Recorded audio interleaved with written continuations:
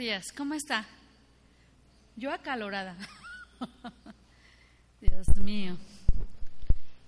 ¿Sabe? A mí sí me gusta la cocina, me gusta mucho. Lo que no me gusta es el calor. Ya no sé si es por la edad o por la cocina. Dios mío.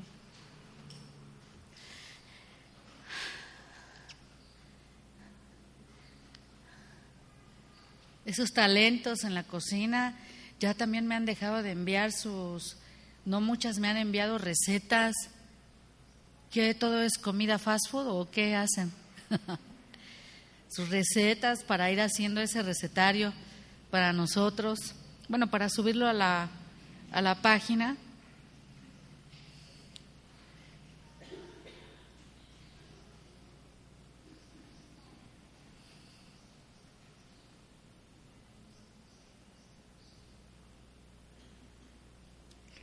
Aquí está.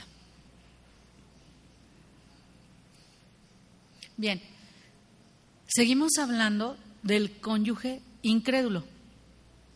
En Hebreos 10:25, Dios dice que nos reunamos porque esto debe ser personal. ¿Cómo usted puede orar por alguien necesitado? ¿Cómo usted puede tener esa relación fraternal con la familia?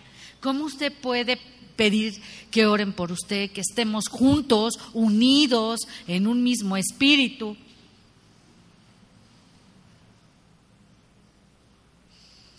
Y también aparte de la iglesia, pues la persona que tiene un esposo incrédulo es importante que pase un tiempo con su pareja.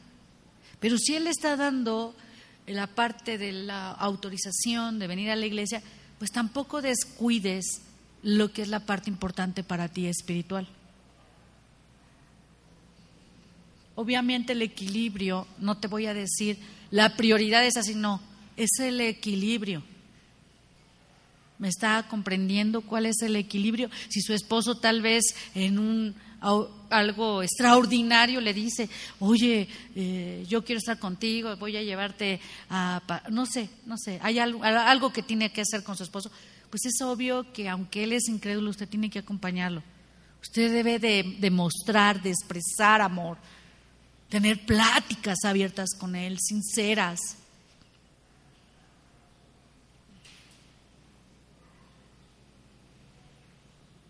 Que sienta atracción de la forma que usted exprese lo que vive con sus hermanos.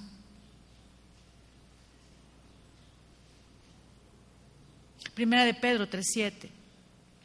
Vosotros maridos igualmente vivid con ella sabiamente, dando honor a la mujer como a vaso más frágil y como coherederas de la gracia de la vida, para que vuestras oraciones no tengan estorbo. Esos hombres que viven con mujeres impías. Hay unas preguntas que a veces nos hacemos o se hacen las mujeres que tienen esposos que son incrédulos.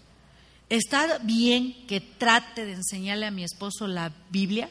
Porque cada vez que lo intento, terminamos en discusión.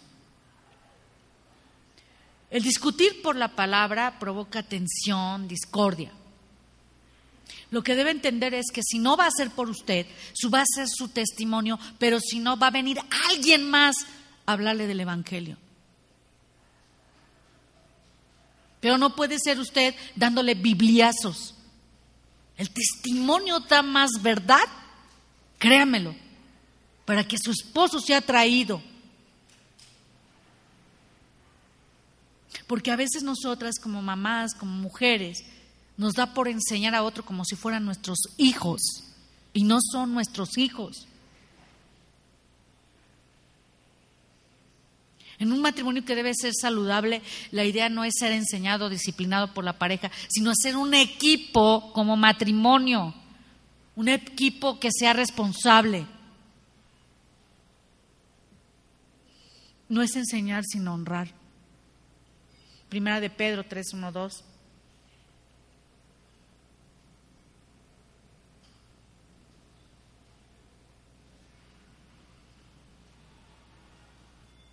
Primera de Pedro 3:7.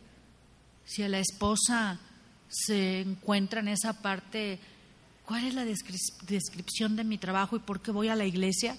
Y le quiere enseñar, Y tal vez de manera sabia pedirle su opinión. Mira lo que está escrito y hasta para ti. Digo, ¿a qué marido no le conviene que su mujer sea transformada? A todos. Dígame cuál dice, ¿no? Yo recuerdo una pareja que un día ella hizo un comentario en Mujeres y dice, yo me siento muy a gusto con Dios, muy amada, con tanta misericordia en mi vida, porque mi marido me deja venir. ¿Y saben por qué fue?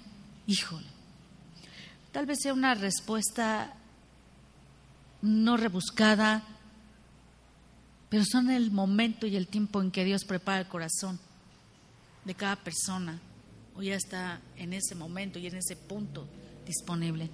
Dice que ella estaba orando porque no la dejaba su esposo recién convertida. Y le dijo, ¿qué? ¿Ya te vas otra vez a tu iglesita? Y le dijo ella, bueno, yo me voy para que tengas una mejor esposa, pero pues si tú quieres me quedo. No, mejor vete.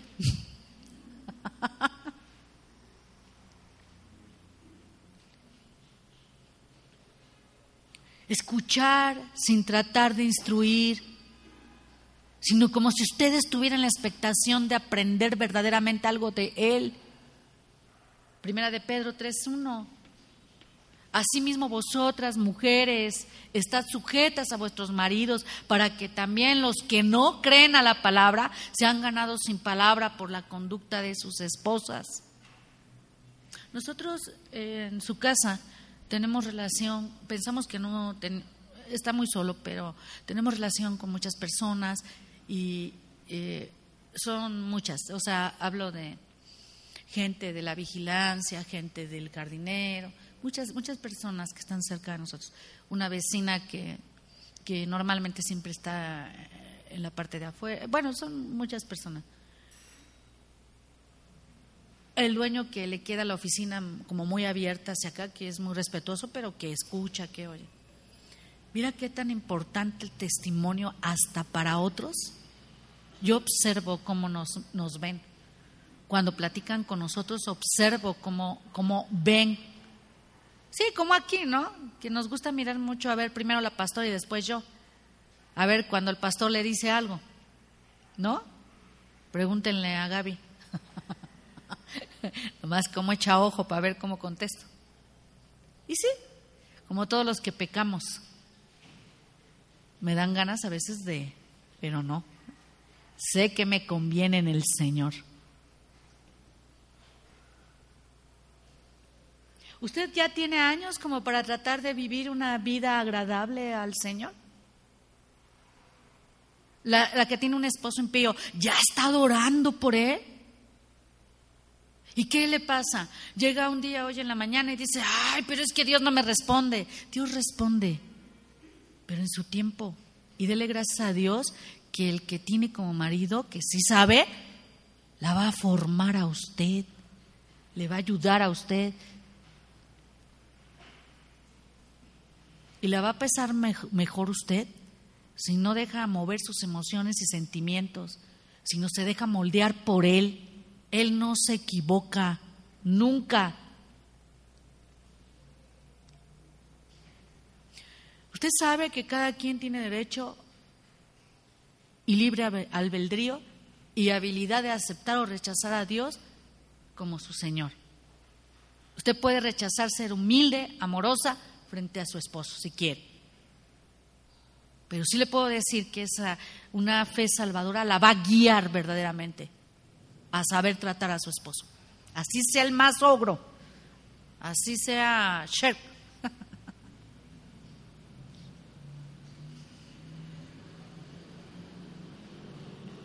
Y usted va a honrar verdaderamente y va a agradar a Dios y a su Señor, el único. Ahora, el tiempo de usted no es el tiempo de Dios, nunca va a ser el tiempo de Dios. Es diferente. Las acciones a favor nuestro, de nuestros seres queridos, no están limitadas por el tiempo. Nosotros las queremos en el tiempo de nosotros. Nosotras, por nuestras emociones, sentimientos y lo que somos, lo queremos cuando queremos en ese momento. Pero no es así. Mas, oh amados, no ignoréis esto, que para con el Señor un día es como 1000 años, y 1000 años como un día. Segunda de Pedro 3:8. Hay preguntas a veces de hombres o de mujeres también. Los cristianos me dicen que solo ore y que mi esposa será salva. Ellos no entienden, y entonces empieza la desesperanza. Ellos no entienden lo que es estar casado con una incrédula o con un incrédulo.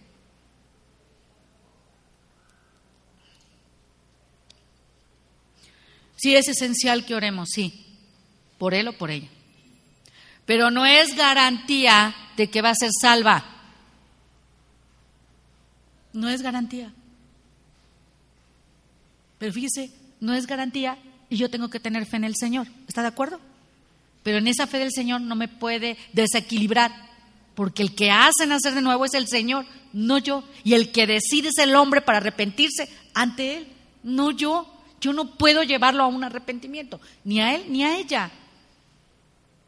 Entienda que su testimonio va a ser de gran valía. ¿Quién más la conoce que no es su esposo? Él, que duerme con usted, que vive con usted, que la conoció cuando era joven, que él sabe. Digo, aunque se hayan conocido antes, después. Pero él la conoce, él duerme con usted, él trata con usted.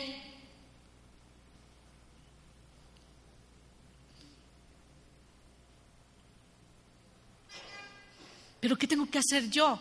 Saber que Dios es mi fuente de mi fortaleza, mi seguridad, mi felicidad. Dios, confiando en Él.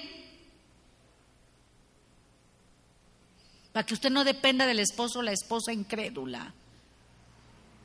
Para que Él no espere que le llene sus necesidades, sino va a aprender esa libertad para amar de manera incondicional lo que usted eligió. Porque usted lo eligió, la eligió. Usted lo hizo, nadie le... Digo, no creo. Habrá épocas en las que en los pueblos todavía, y cosas que se traen mentales tremendas de pecado, que la prometan a alguien, ¿no? No lo dudo, y ciertas culturas. Pero yo creo que aquí a nadie le obligaron, o sea, hay alguien. Pasa al confesionario después.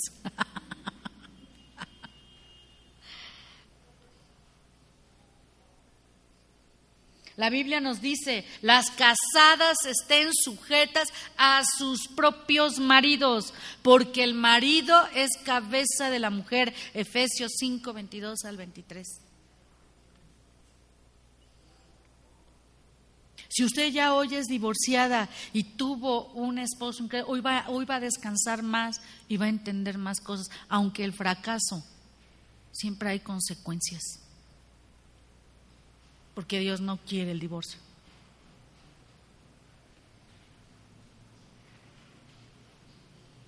Pero también se aprende. Y un sabio aprende.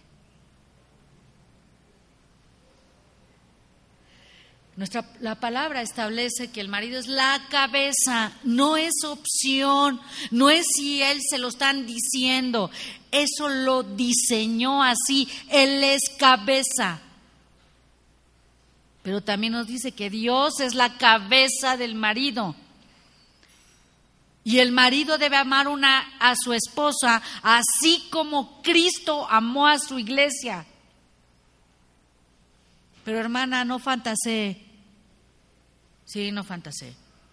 Porque a veces, así cuando dice, Cristo amó a la iglesia, me tienes que amar así, y haz lo que yo te diga, y házmelo como... No nos equivoquemos. Casi quieres que traiga el marido la corona de espinas.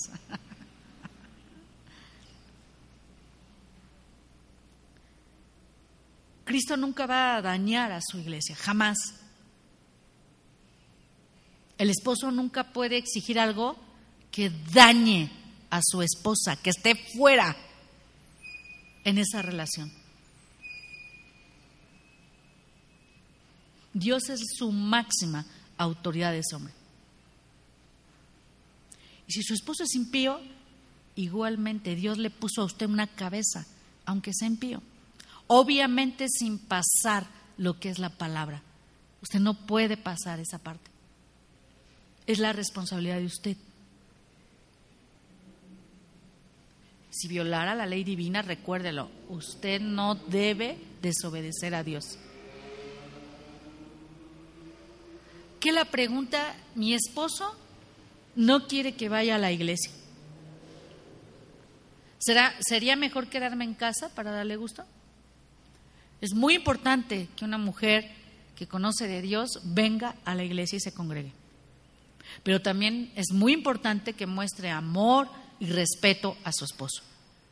Que ore a Dios, que pida esa parte en la que trate con su corazón, aún con esos hombres que no conocen de él, para que se prepare, para que en un momento de sabiduría usted pueda acudir. Pero no va a acudir si se sigue confrontando con él o peleando del tú por tú o a ver quién gana. Así no es. Quedarse en casa de vez en cuando por cuestiones verdaderamente ocasionales puede ser para él una garantía de que le ama, que está interesada, que en suplirle a él sus necesidades. Y Dios puede utilizar esos momentos en su relación matrimonial y puede ser un testigo de Cristo para su esposo. Si él le prohíbe que vaya a la iglesia, se debe someter en amor a él. Trate de entender por qué se lo prohíbe, de encontrar esa parte de respuesta, de eliminar esa intransigencia. ¿Qué es? Digo, porque pueden ser muchas cosas. Una, que usted se quiera levantar corriendo con el molocotón para llegar el domingo y no le prepare a él su desayuno o algo que sabe que él se va a parar. Digo, ¿no? Si no conoce, pues cómo lo deja ahí abandonado, ¿no? Que llegue usted corriendo de la iglesia y pedimos una pizza. Pues no.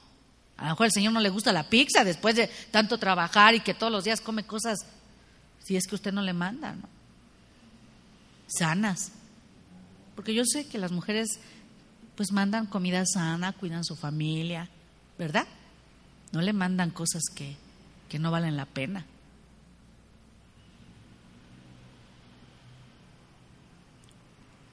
¿Qué es lo que no la deja venir? ¿Que pelea con él? Pues sí voy a ir en la mañana, aunque no te guste. No, pues tampoco.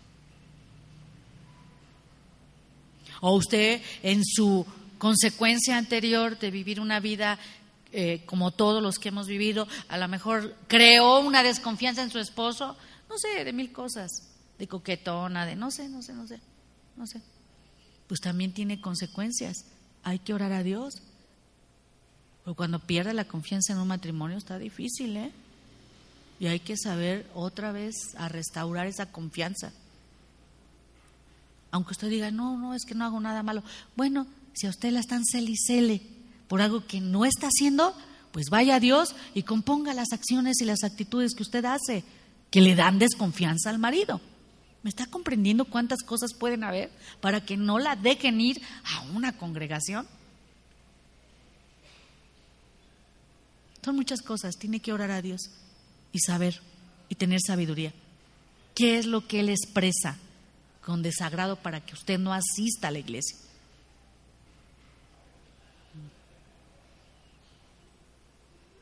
Apoye también esa parte en la que si tú me quieres acompañar, si puedes, si quieres, vamos juntos si tú lo deseas. Si no, pues no, corte ahí, no quiere.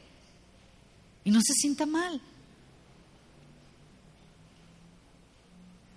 Hay muchas formas. Hace un momento le dije una expresión de una mujer, pero hay muchísimas. ¿Usted se imagina, acaso no deseas una esposa que te escuche, que te entienda lo que decidas, que te ayude para tomar una buena decisión, amor, para darte un buen consejo tal vez, que trate mejor a su familia, que cuide más a su familia? ¿Quién se va a resistir a eso? Dice Romanos 14:19, así que sigamos lo que contribuye a la paz y a la mutua edificación. Ahí viene una pregunta tremenda. ¿Qué puedo hacer si mi cónyuge insiste en enseñar a nuestros hijos creencias que van contra la palabra de Dios. Esa está buena. Dice, no quiero criticar a su padre. No, no puedes. Ni siquiera puedes ponerle a tus hijos nada de su padre. ¿Sí sabían, mujeres? ¿Sí sabes que no puedes a tus hijos enseñarle ni de su padre, que se les da por contarles como si fueran sus consejeros matrimoniales a sus hijos? ¿Quién es su padre? Mire, todo se ve, ¿eh? Los hijos también ven lo suyo. Y a ellos no les toca juzgar. Y tampoco es bueno que una mujer critique a su marido. Se critica a sí misma. Pero también hay esa parte, no quiero que se confundan con falsas enseñanzas.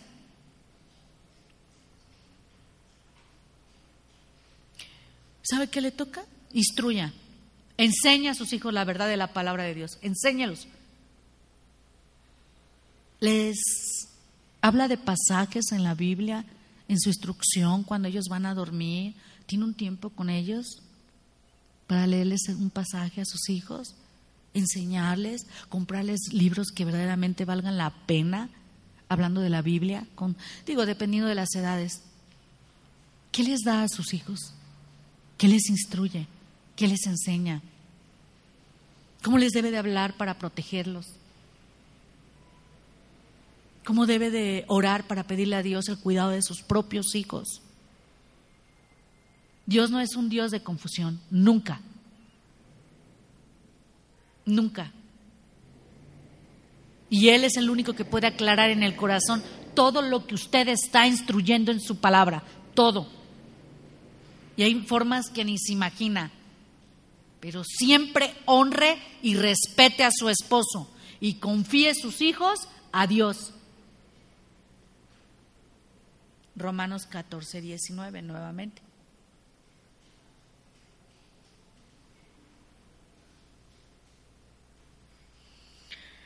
Hay preguntas como: mi cónyuge practica una religión que enseña falsa doctrina y quiere ser el líder espiritual de nuestro hogar. ¿Debo escuchar sus enseñanzas?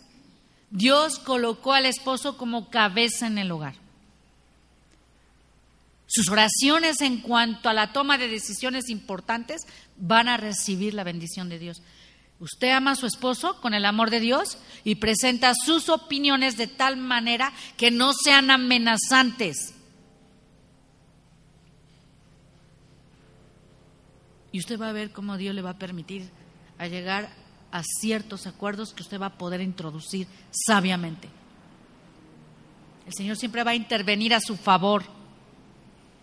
Su esposo es responsable de sus decisiones, así como usted es su sumisión a Él.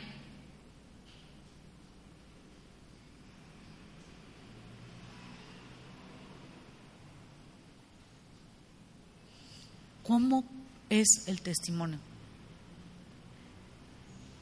Hace un tiempo me decían de una pareja que cayó en adulterio. Hace un tiempo, ya tiene tiempo. Y antes de caer en el adulterio, vino la altivez. Conocía mucho del Evangelio. Y a sus familiares, esta persona que los vio atando, desatando y doctrinas falsas y eso, les empezó a dar bibliazo, ¿no? Y lo digo bibliazo porque nos enredamos en ese intelecto y nuestra vida al final llega a un punto y cayó en adulterio. Hoy esas personas a las cuales les dieron bibliazos, mira tu arrogancia, mira tu conocimiento de Dios, yo con mis herejías, pero tú con tu pecado, y te sientes mejor que yo. Tristemente, el testimonio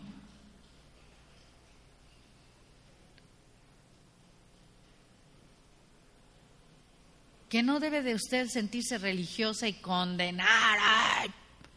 Mejor hable con su testimonio. Hable con su testimonio. Y ese hombre se va a sentir aceptado y va a adoptar una posición que menos esté en la defensiva, que en sus burlas o en que se sienta más que él. Evite las doctrinas que provoquen disensión.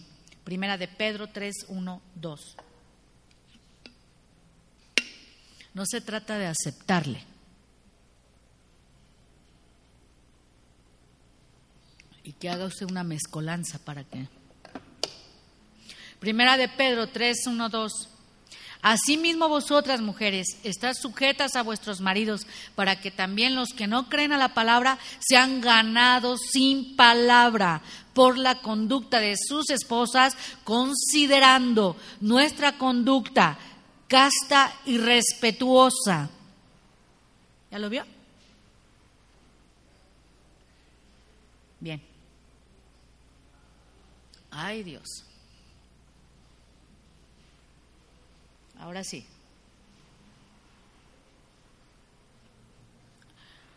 Orgullo y humildad. Orgullo y humildad.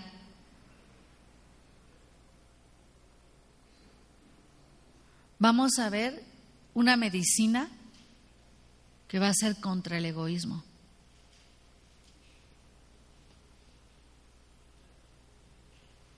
¿Qué es orgullo? Bueno, la palabra orgullo tiene dos significados. Es el espíritu de soberbia que se siente superior. Esto es algo totalmente negativo. El espíritu de satisfacción placentera de valor adecuado. Eso es algo positivo. El espíritu de satisfacción placentera de un valor adecuado. La palabra en griego, uperéfanos, significa arrogante, soberbio o con actitud de superioridad. Uper significa sobre. Painomai significa aparecer. ¿Sí? En el Nuevo Testamento la palabra orgullo siempre tiene una connotación negativa, pues comunica altivez, desdén y soberbia. Segunda de Timoteo 3:2. Porque habrá hombres amadores de sí mismos, avaros, vanagloriosos, soberbios, blasfemos, desobedientes a los padres, ingratos, impíos. ¿Qué es humildad? La palabra humildad también tiene dos significados. Un espíritu de respeto, deferencia y mansedumbre, que es algo positivo. Y también tiene algo en contra. Un espíritu de insignificancia, de no valgo nada, de subordinación al hombre y de inferioridad. Una característica totalmente negativa. La palabra en griego tapeinos significa humilde de espíritu o manso. En el Nuevo Testamento la humildad siempre tiene una connotación muy positiva. Comunica una bajeza, pero en el buen sentido, o humildad de la mente.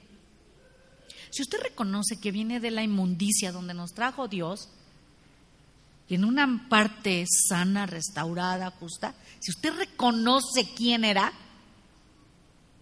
eso es sano, porque la verdad no lo merecíamos. Y cuando digo no lo merecíamos, no quiero que usted, como muchos hacen en apariencia, dicen sí, me agarra. No, es que es una verdad, venimos de la inmundicia y hay que reconocer hoy dónde estamos parados.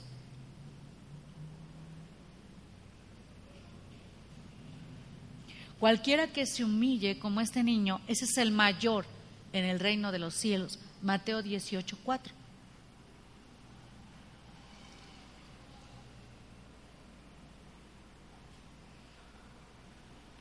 Vamos a ver una percepción que es secular del orgullo.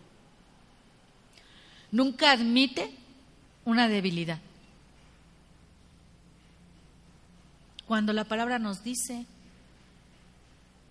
en un corazón humilde conforme a las Escrituras, deleítese en sus debilidades. ¿No lo dice así? 2 Corintios 12:10. Por lo cual, por amor a Cristo, me gozo en las debilidades, en afrentas, en necesidades, en persecuciones, en angustias, porque cuando soy débil, entonces soy fuerte. El orgullo exige sus derechos. Y como me diría un policía un día, ¿tú sabes lo que es derecho? Le dije, no. ¿Un lápiz? ¿Me está entendiendo, verdad? Bueno. La percepción secular del orgullo exige sus derechos. Cuando el corazón, conforme a las Escrituras, nos dice, renuncia a sus derechos personales. Filipenses 2:5-8. Haya pues en vosotros este sentir que hubo también en Cristo Jesús, el cual, siendo en forma de Dios, no estimó al ser igual a Dios como cosa a que aferrarse, sino que se despojó a sí mismo, tomando forma de siervo, hecho semejante a los hombres, y estando en la condición de hombre, se humilló a sí mismo, haciéndose obediente hasta la muerte, y muerte de cruz.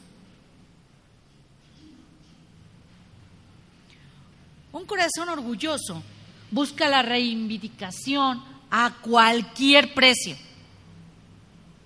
Un corazón conforme a la Escritura espera la reivindicación de parte de Dios. 1 de Pedro 5:6. Humillaos pues bajo la poderosa mano de Dios para que los exalte cuando fuera tiempo.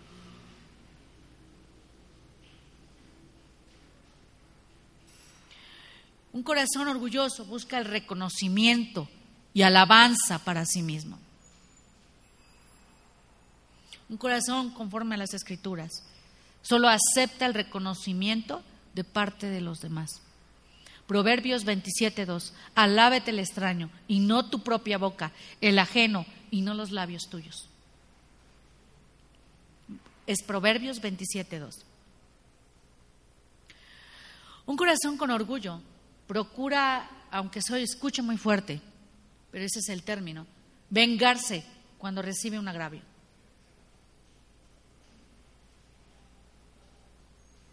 Un corazón conforme a la Escritura está dispuesto a pasar por alto siempre la ofensa. Proverbios 19:11. Y eso no trae ninguna debilidad. La cordura del hombre detiene su furor y su honra es pasar por alto la ofensa. Un corazón con orgullo busca la sabiduría del mundo, el intelectualismo. Es decir, aquí sabe que la Biblia es suficiente, ya lo ha escuchado, pero sigue con sus rollos y con su búsqueda interna de intelectualismo. No puede con lo de adentro y quiere más de afuera. Un corazón conforme a la Escritura busca siempre la sabiduría de Dios. Proverbios 9:10. El temor de Jehová es el principio de la sabiduría y el conocimiento del Santísimo es la inteligencia. Proverbios 9:10. Un corazón orgulloso no busca el consejo de otras personas, menosprecia el consejo de otras personas. Un corazón conforme a la Escritura busca siempre el consejo de otras personas. Proverbios 12:15. El camino del necio es derecho en su opinión, mas el que obedece al consejo es sabio.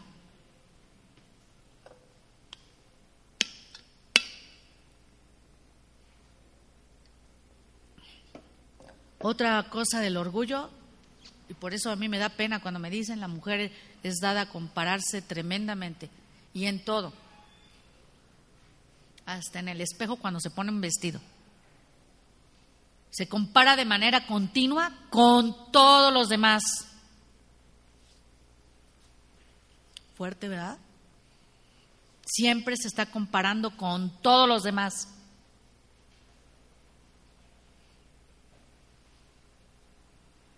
Un corazón de verdad en las Escrituras se rehúsa a hacer comparaciones innecesarias.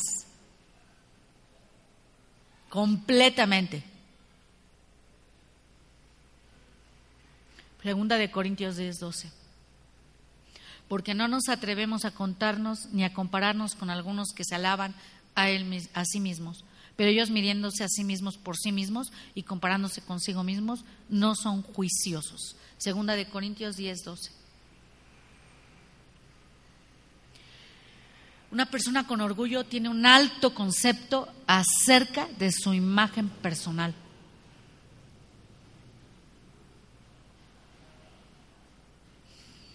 Un corazón conforme a las Escrituras piensa con cordura para tener un concepto personal que sea equilibrado. Romanos 12:3.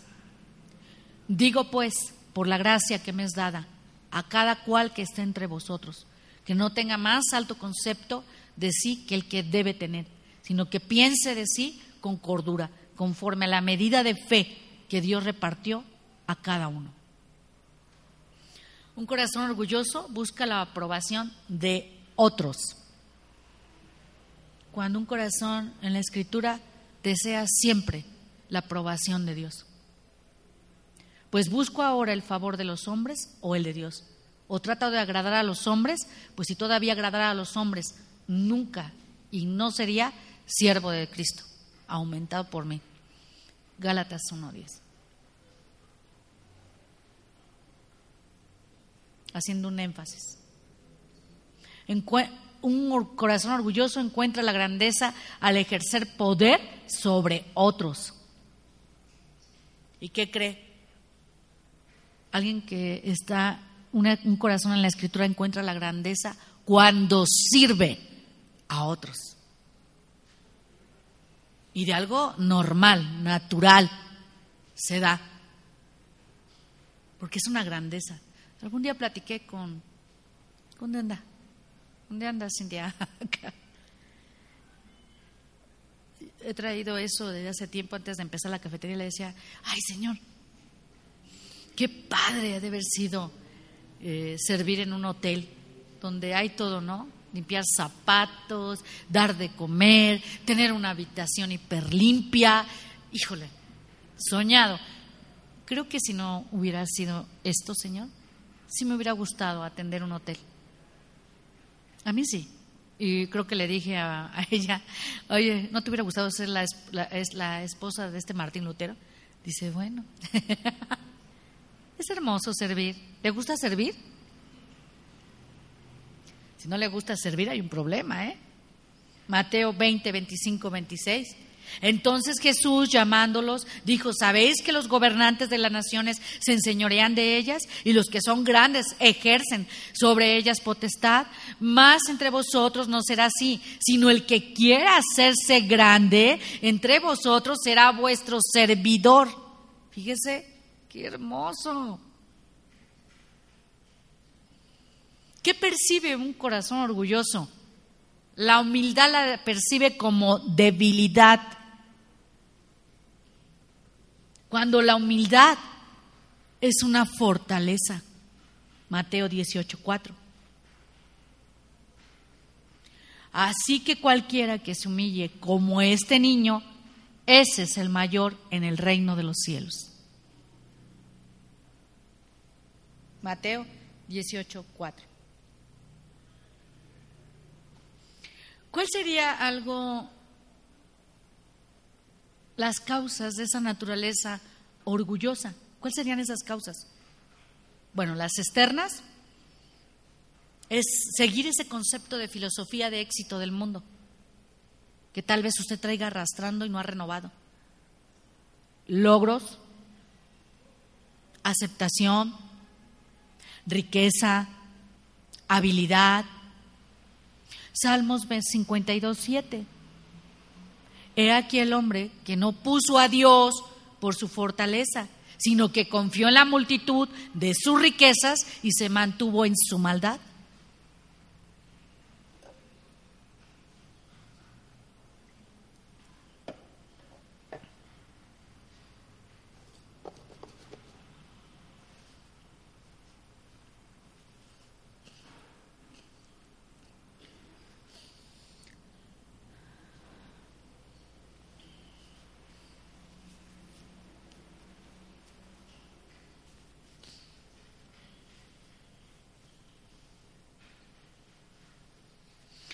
liberarse de la culpa, del pecado, por medio de los logros personales.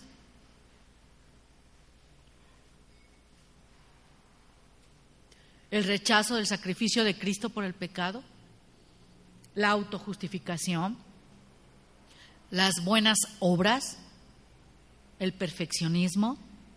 Romanos 10:3. Porque ignorando la justicia de Dios y procurando establecer la suya propia, no se han sujetado a la justicia de Dios.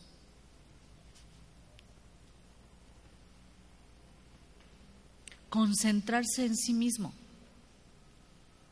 mis intereses, mi confianza en sí mismo, mi placer, mi satisfacción, el autoestima, la satisfacción personal, el respeto hacia sí mismo, el autocastigo. Segunda de Timoteo 3:2. Porque habrá hombres amadores de sí mismos, ávaros, vanagloriosos, soberbios, blasfemos, desobedientes a los padres, ingratos, impíos.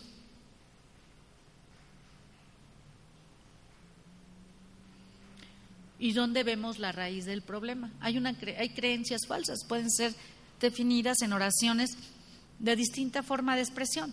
Es apropiado sentirse importante y orgulloso. Trabajo duro para tener una vida exitosa. Así piensan. ¿Cuál sería una creencia correcta? ¿Mi éxito o el éxito no viene de tu esfuerzo personal, el cual produce orgullo? ¿Ya ve por qué no esté duro y dale con sus hijos y se sienta tan orgullosa?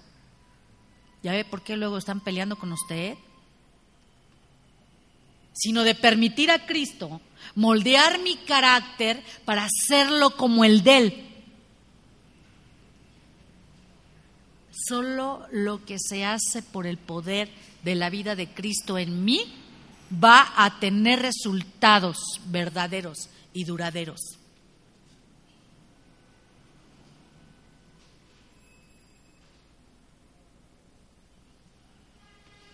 He platicado esas partes que salen de una humanidad, de la naturaleza, como un ejemplo, porque a veces no escuchamos verdaderamente a Dios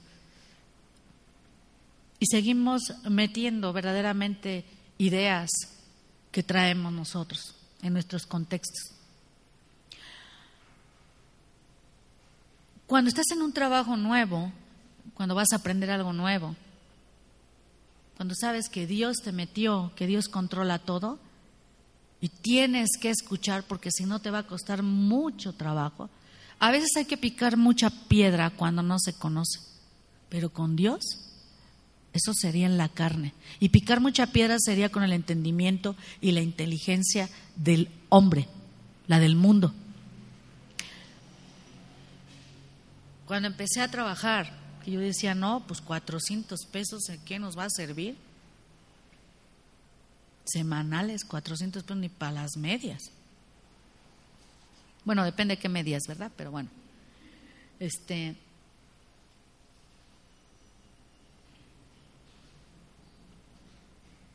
a escuchar a las chicas que estaban ahí. Es que mira, tienes que aplicar la estrategia 1, la estrategia 2 y la estrategia 3 y así me explicaban. Para ellas era un entendimiento, como lo habían aprendido, cómo se habían esforzado.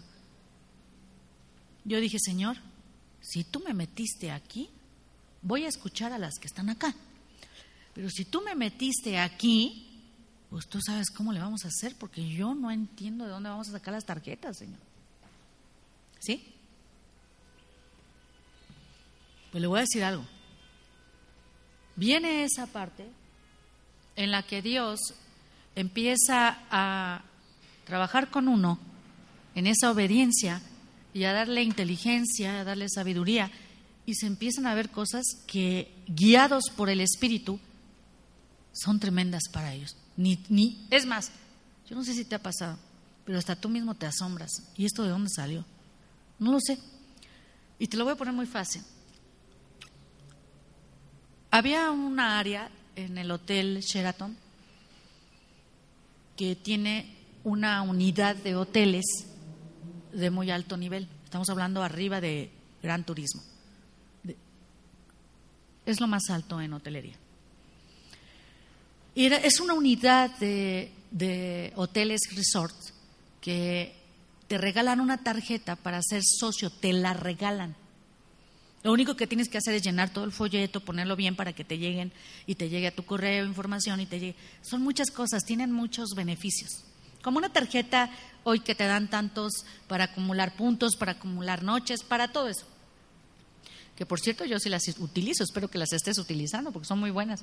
En tiempos de escasez, hijos, me han pagado hasta mi mandado. Esos puntitos de PayPal y no sé qué tanta cosa. Bueno, a mí sí me han pagado, hasta mi hijo es más, hasta creo que he regalado un día unas mochilas muy buenas que estaban en 100 y pico de pesos y yo no sé por qué no compré más, pero les encantaron, de los puntos solitos salieron.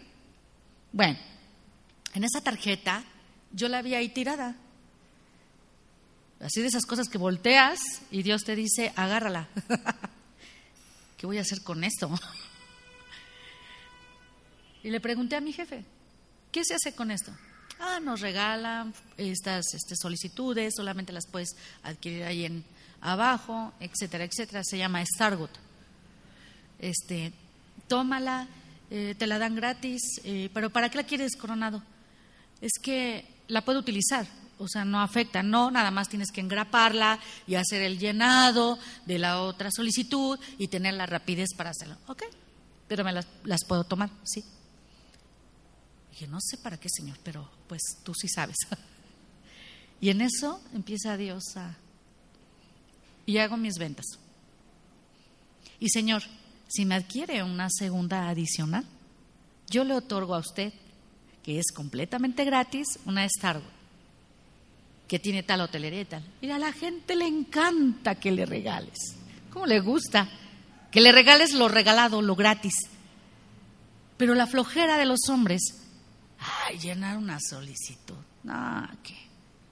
Pues, ¿qué crees? Pues me empezaron a recomendar gente que viajaba y que quería esa Starwood. Entonces empecé a vender más. Tú te puede hacer sencillo, pero observa bien. Te estoy diciendo que yo la vi botada. Ellas llevaban años trabajando ahí. Bueno, eso no fue nada. Dios me llevó a otra. Estaba un libro ahí que decía Golf Internacional, no sé qué. Digo, jefe, ¿qué es eso? Nos lo regalaron, es que mira, es en el extranjero, gente que juega golf, pues bueno, obtiene esta guía, le enseñan dónde, cuánto es. Me empezó a explicar y explicar, le digo, ¿y yo puedo enterarme de esto? Sí, no tengo una computadora. Siéntate en la computadora, empieza a ver el programa, analízalo, y ¿qué quieres hacer con él? Le digo, pues si es que ellos les puedo dar una solicitud a los que sí jueguen golf, pues voy a vender más a la gente de golf, ¿no crees? Bueno, sí, pues es que tiene más dinero.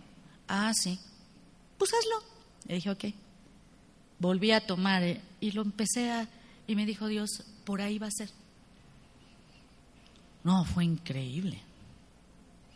Increíble lo que Dios hizo. Y así, todo lo que iba tocando, veía la mano de Dios haciendo las cosas. ¿Cuánto le creemos a Dios? ¿Cuánto le obedecemos a Dios? Lo que sí nunca dejé despegado en ninguna parte de donde yo tenía, Deuteronomio 28. Nunca. Esa fue mi básico, esa fue mi base. Si me obedeces. Nunca me despegué de él. Me llamaron corona de espinas, me llamaron que si esa parte de la escritura yo la creía, me llamaron 1000 cosas, pero siempre le honré a él. Y también me di cuenta que, qué peligro somos nosotros. Qué peligro.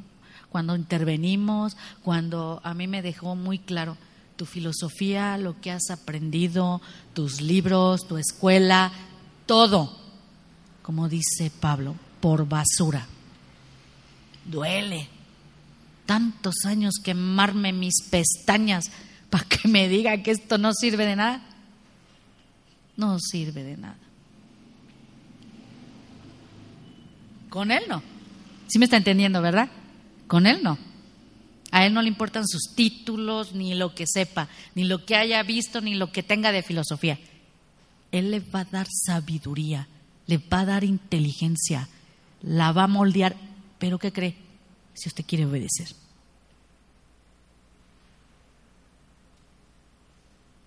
Santiago 4:6. Pero Él da mayor gracia. Por esto dice, Dios resiste a los soberbios y da gracia a los humildes.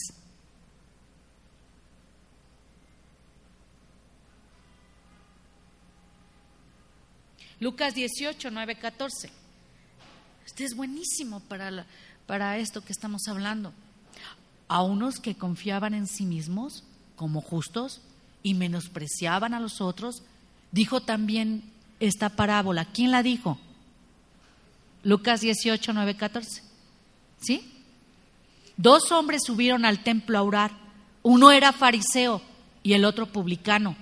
El fariseo, puesto en pie, oraba consigo mismo de esta manera: Dios, te doy gracias porque no soy como los otros hombres, ladrones, injustos, adúlteros, ni como los otros hombres.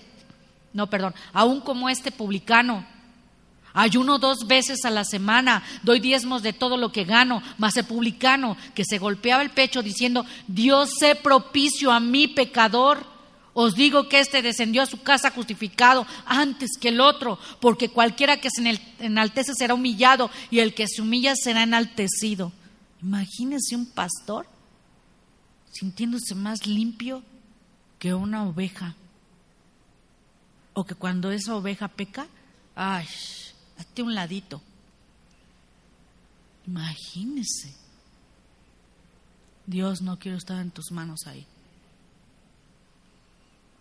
El fariseo y el publicano. Por cómo hay que vivir la palabra, porque si no nos podemos hacer religiosos. Cuidado, pastoras. Cuidado. El lugar que nos pusieron. Tremenda responsabilidad. El orgullo espiritual, él confiaba en su propia justicia.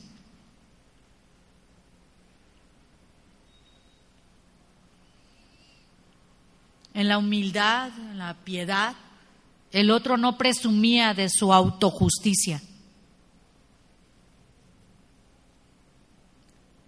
En el orgullo espiritual está en el versículo 9. En la humildad piadosa en el versículo 13. En el versículo 9 miraba con desdén a otros. En el versículo 13 reconoció su indignidad ante Dios. En el versículo 11 no acepta su pecado personal. En el versículo 13 ve sus propias fallas y necesidad de perdón.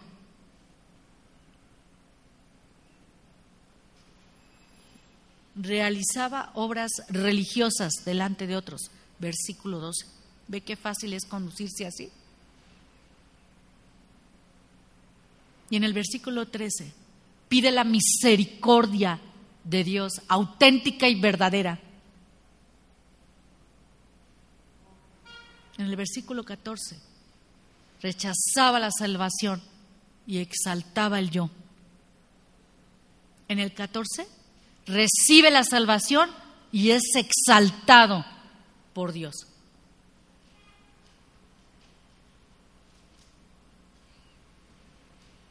Le voy a tratar de hacer una prueba personal. Y el que se sabe responder, digo, pues usted y Dios se sabe usted, pero de usted misma lo que contesta, ahí sabrá. Por eso no es hablado.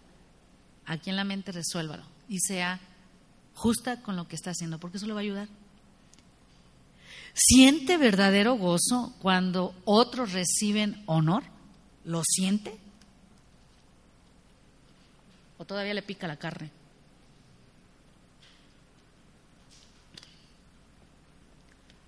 ¿Admite honesta y abiertamente el pecado?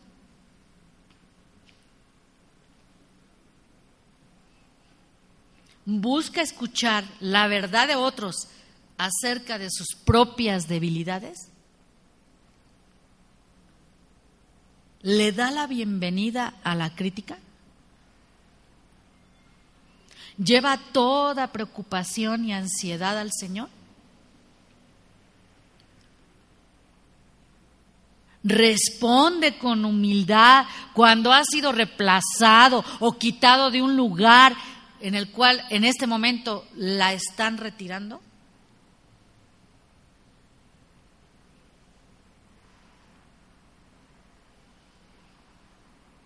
Busca verdaderamente de todo lo que hace agradar a Dios o agradar al hombre.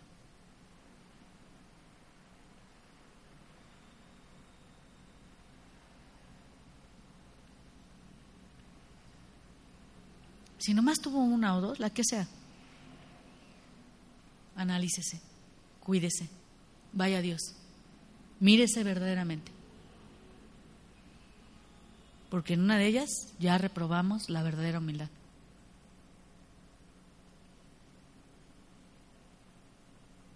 ¿Cómo será que Dios nos presiona para que cambiemos? ¿Será que Dios nos presiona? Bueno, la humillación. Proverbios 16:18.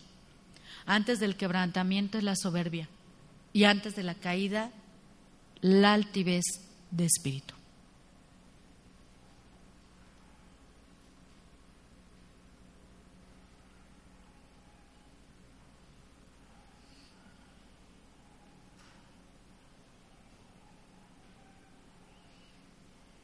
Vamos a ver esa fuente del orgullo. ¿Se acuerda usted de la túnica de José? En Génesis 37:4-8.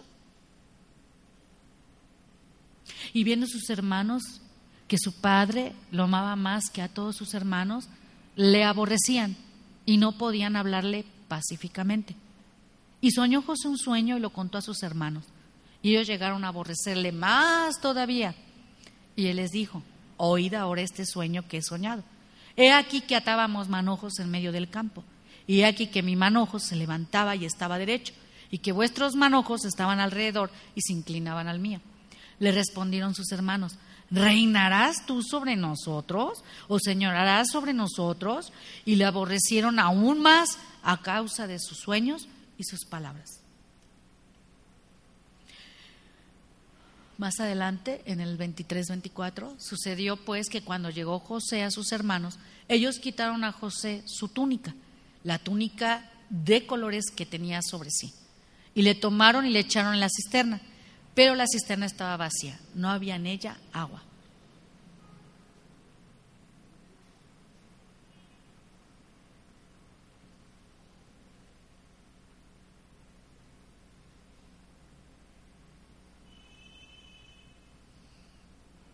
Esa es una remoción de una fuente de orgullo. Ese es un ejemplo bíblico totalmente de José. ¿Qué pasa con el rechazo de amigos y familiares? Veamos a Moisés. Éxodo 2:11-14. Éxodo 2:11-14. En aquellos días sucedió que crecido ya Moisés salió a sus hermanos y los vio en sus duras tareas. Y observó a un egipcio que golpeaba a uno de los hebreos, sus hermanos. Entonces miró a todas partes y viendo que no parecía nadie, mató al egipcio y lo escondió en la arena.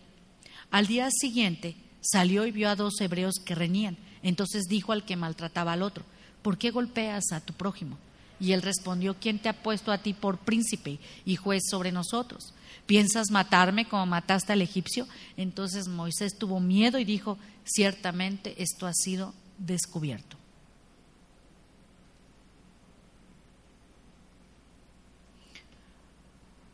La reprensión por medio de las autoridades. El ejemplo, Pedro. Lucas 22:61. Entonces, vuelto el Señor, miró a Pedro, y Pedro se acordó de la palabra del Señor que le había dicho: antes que el gallo cante, me negarás 3 veces.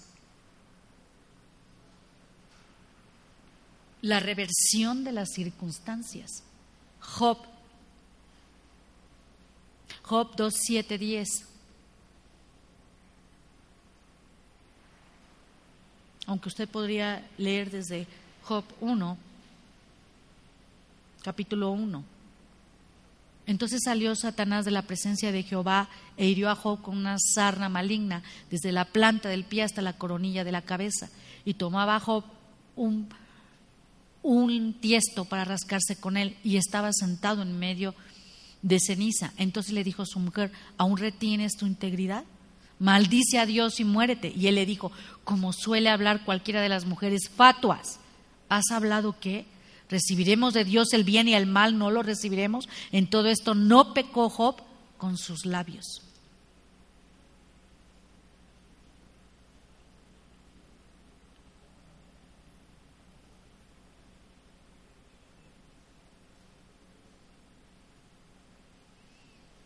Rechazo a contestar las peticiones de oración. Pablo: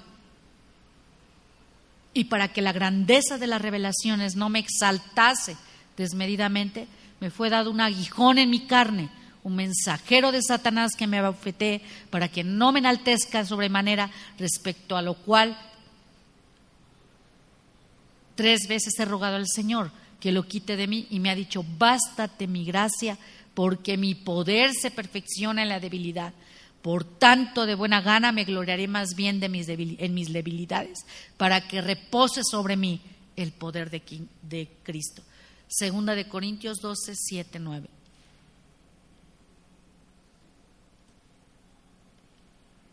¿Qué debe pedir? Un corazón humilde. Y es desarrollando una actitud de humildad, considerando que la vestidura más divina para el cristiano, ¿cómo le debo decir? Señor, enséñame cómo vestirme de humildad. Primera de Pedro 5:5. Igualmente, jóvenes, estad sujetos a los ancianos y todos sumisos unos a otros, revestidos de humildad, porque Dios resiste a los soberbios y da gracia a los humildes. Haga esa perspectiva de parte de Dios que es tocante al orgullo. Señor, ayúdame a odiar el orgullo como tú lo odias. Proverbios 8:13. El temor de Jehová es aborrecer el mal, la soberbia y la arrogancia, el mal camino y la boca perversa aborrezco. Proverbios 8:13. ¿Qué tengo que pedirle a Dios cuando oro? Muéstrame hasta los errores ocultos. Señor, revélame el orgullo que está escondido en mi corazón. Salmo 139, 23, 24. Examíname, oh Dios, y conoce mi corazón. Pruébame y conoce mis pensamientos, y ve si hay en mí camino de perversidad, y guíame en el camino eterno. Concentre siempre su atención al carácter de Cristo y no en su propio pecado. Ayúdame a seguir tu ejemplo, Señor. Hebreos 12:2. Puesto los ojos en Jesús, el autor y consumador de la fe, el cual por el gozo puesto delante de él sufrió la cruz, menospreciando el oprobio, y se sentó a la diestra del trono de Dios.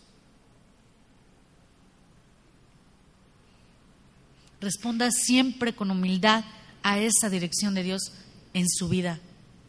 Por medio, no hay otra cosa, la palabra de Dios. Las autoridades que Dios ha puesto donde usted está. El consejo de familiares y amigos, y sobre todo de verdaderamente creyentes que dan testimonio. También de la disciplina de Dios. No le tema.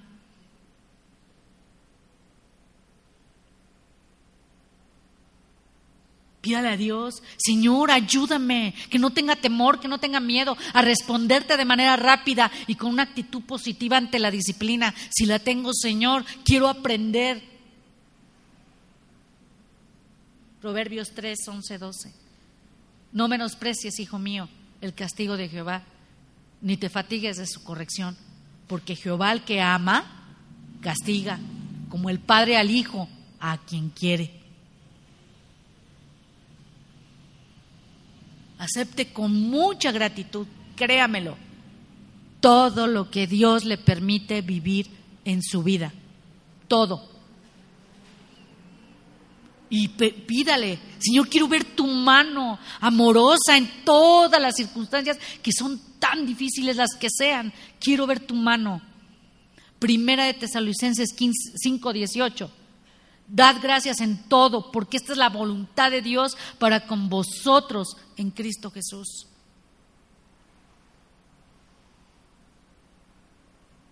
Tenga contentamiento. Desarrolle un corazón de siervo hacia los demás. Señor, ayúdame a tener ese corazón de siervo para responder a las necesidades de los que me rodean de manera correcta, de manera recta, de manera íntegra. Lo que tú quieres, Señor, no lo que yo quiero.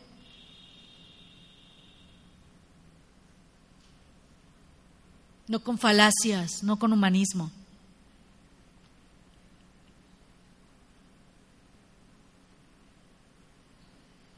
Mateo 23:11.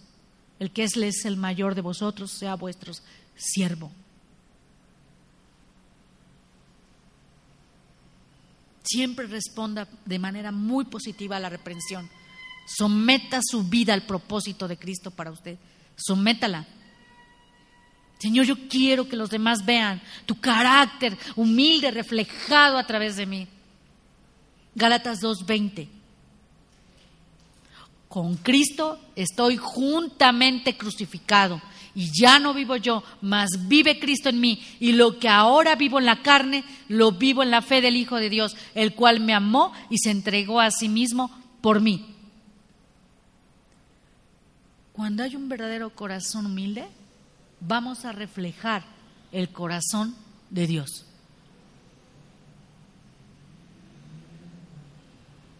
Bien. Si gusta usted cerrar sus cuadernos, su Biblia, su teléfono.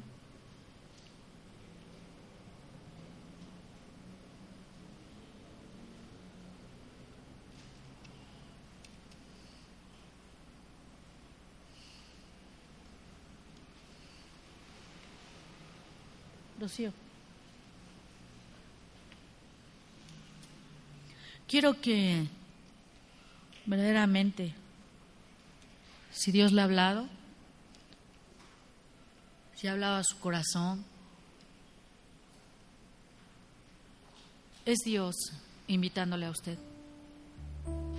Si no ha verdaderamente ha vivido una apariencia, Dios le ha estado hablando en este momento, es necesario que delante de Él ponga esto que le está mostrando. Por eso,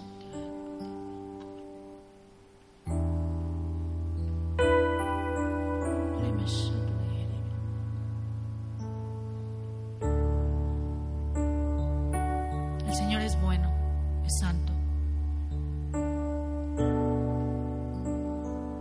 El Señor tiene el amor más grande de lo que podamos imaginar los hombres.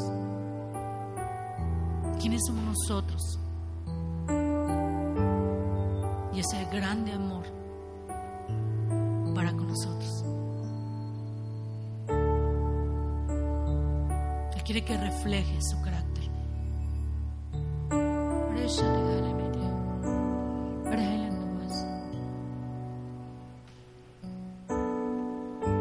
Él te ha dado una voluntad y tú escoges la vida o la muerte. Tú escoges el querer restaurarte y sanarte.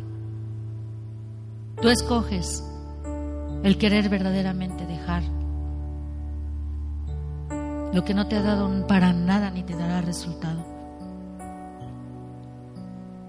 Y a pesar de ser hijos, lo que Él quiere es renovación. Quiero renovarte, dice el Señor, pero quiero que seas tú. Es tu voluntad.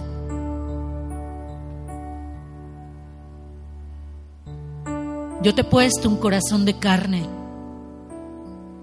No endurezcas más. Quiero sanar desde la profundidad de tu vida.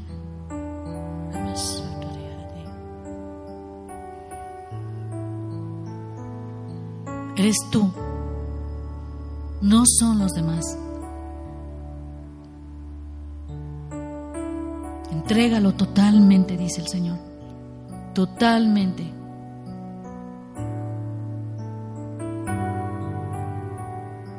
Y vivan, dice el Señor. Vivan mis palabras, dice el Señor. Porque el nombre que les di, dice Dios, es auténtico, es para esta iglesia.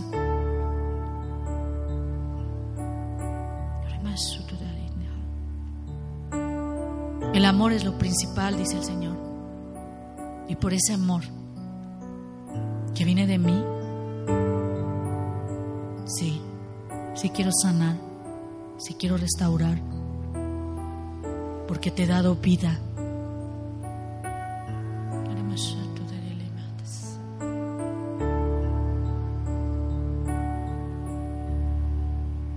Sentirás más paz. Sentirás más mi amor, dice el Señor. Que soy un Dios santo, santo, santo. Y todas las cosas, todas, yo tengo el control, dice el Señor. Todas. Límpiate, dice Dios. Arrepiéntete. Este es el tiempo.